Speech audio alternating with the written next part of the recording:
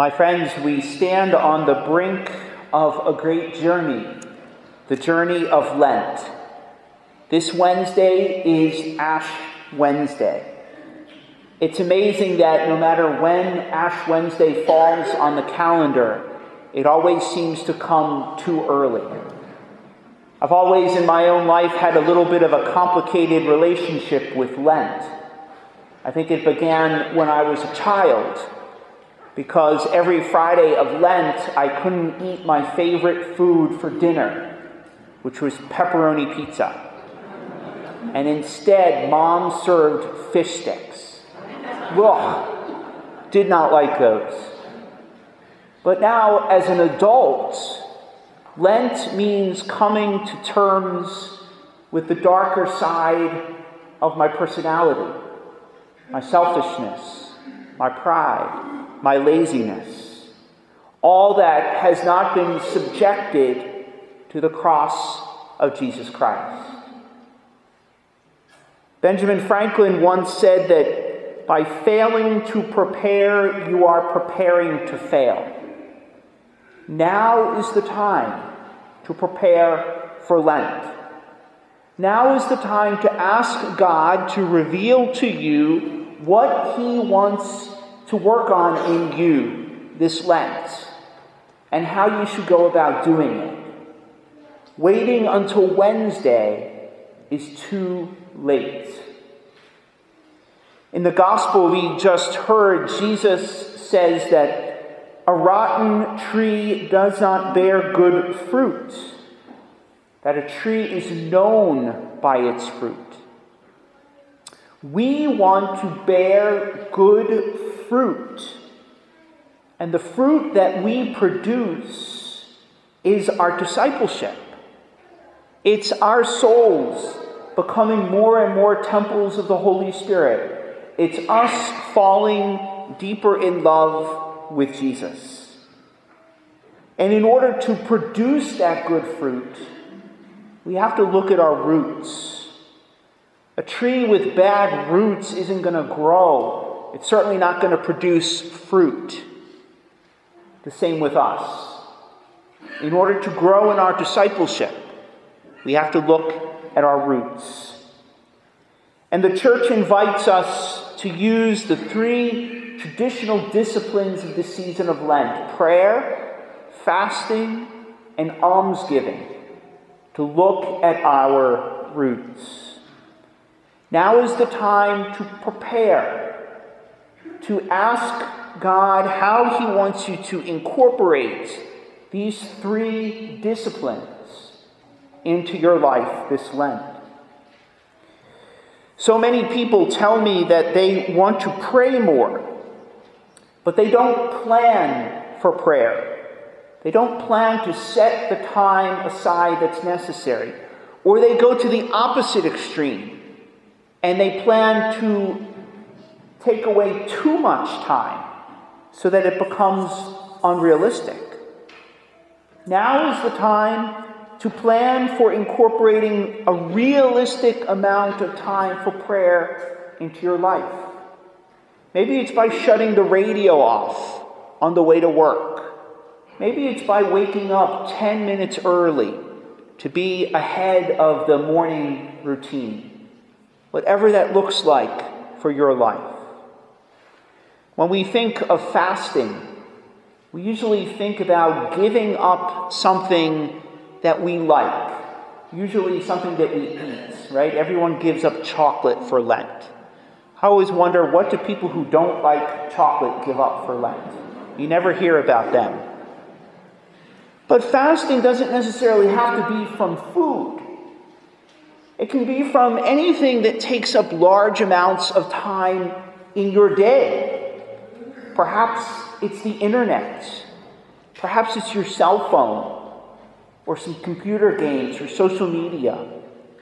Whatever occupies amounts of your time is something that can be fasted from during Lent. And then we can use that money that we were going to spend on that chocolate or our weekly Starbucks or the time that we find, we can use that then to do some good, and then use that extra time and fill it with something more productive. And lastly, there's almsgiving. And almsgiving is probably the forgotten discipline of Lent. By definition, almsgiving is giving money to the poor. But it can also mean giving of ourselves. It can be giving away things that we hold on to. So maybe one of my root problems is pride. So to give away those alms, I might try to give of my time. Find a way that I can be in service to someone else. Perhaps someone who's poor, or even perhaps someone in my own family.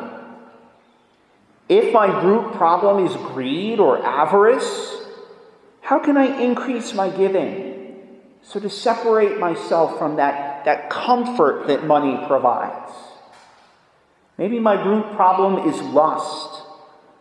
How can I show my affections in a more healthy and life-giving way? Giving alms is giving away anything that we try to hold to ourselves or anything that we hold dear. And this prayer and fasting and almsgiving isn't because God wants us to be miserable for 40 days. It's because He wants us to grow in our love for Him. We should be motivated by that love. It should make us want to take on these disciplines so that we can distance ourselves from anything that is lesser than God. My friends, I think it's no secret that we're living in somewhat difficult times for our church. It seems like every day there's some new wound that keeps opening up. And I don't know why God is asking us to walk through this challenging time.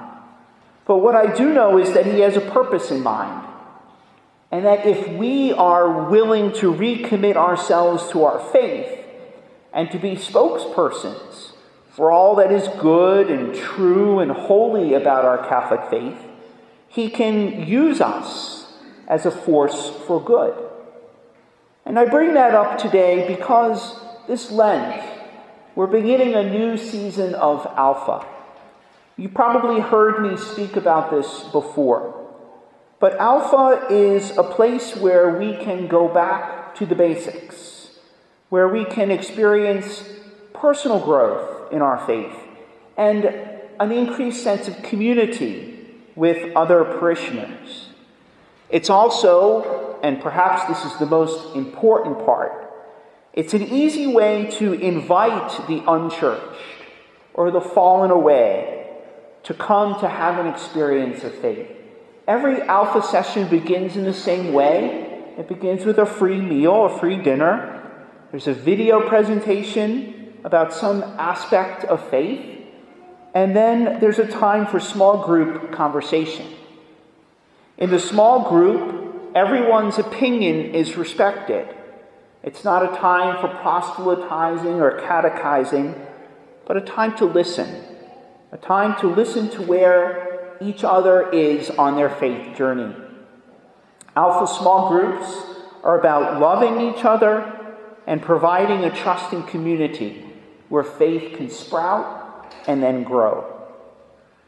We found that personal invitation is always the best way to invite others to Alpha, and then to invite others to consider a relationship with Jesus.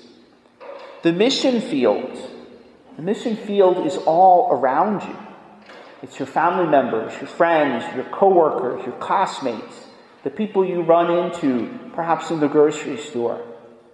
The mission field is everywhere. It's up to us to make the invitation, but then the Holy Spirit takes the rest. My personal experience with Alpha has been tremendous. I've been through Alpha 3 times now. And each time God has found a way to touch my own faith in a new way. As a cradle Catholic, I was somewhat apprehensive about sharing in a small group. It's not something I was used to. But once you get over that initial apprehension, you grow to trust and to very much love the people who are in your small group. And you build up a friendship with them. And the Alpha small group then is something that you take with you, a relationship that you take with you. So my friends, personal invitation is the best invitation. So today I am inviting you. I'm inviting you to come to Alpha on March 12th, to give it a try. Commit to it for 3 weeks. And if after 3 weeks you don't like it, you can stop. But after 3 weeks, if it's beneficial for you, keep going. And I would encourage you in turn to make that invitation to someone else. Perhaps someone who needs faith, someone who is questioning. They say that for every 5 invites you make, 1 person will show up. So I'd encourage you to try to invite 5 people to this Alpha. And 5 people to attend with you, because coming with someone is also a great motivator. If you'd like to know some more, there is an Alpha section of our website where you can view a promotional video, and you can even sign up and just let us know that you're coming. And speaking of websites, we also have a section of our website dedicated to the season of Lent, where you'll find an electronic Lenten calendar, where you can download events right to your personal calendar or your smartphone, so that you can be aware of everything that's going on. There's also an ebook there that we've put together that is full of resources and prayers for the season that you can download to your own computer. For those who aren't tech savvy, in your bulletin today there's a hard copy Lenten calendar that you can take home and put right in a place of prominence in your home. My friends, by failing to prepare, you are preparing to fail. Now is the time to prepare for Lent. As St. Paul says, "Behold, now is an acceptable time. Behold, now is the day of salvation."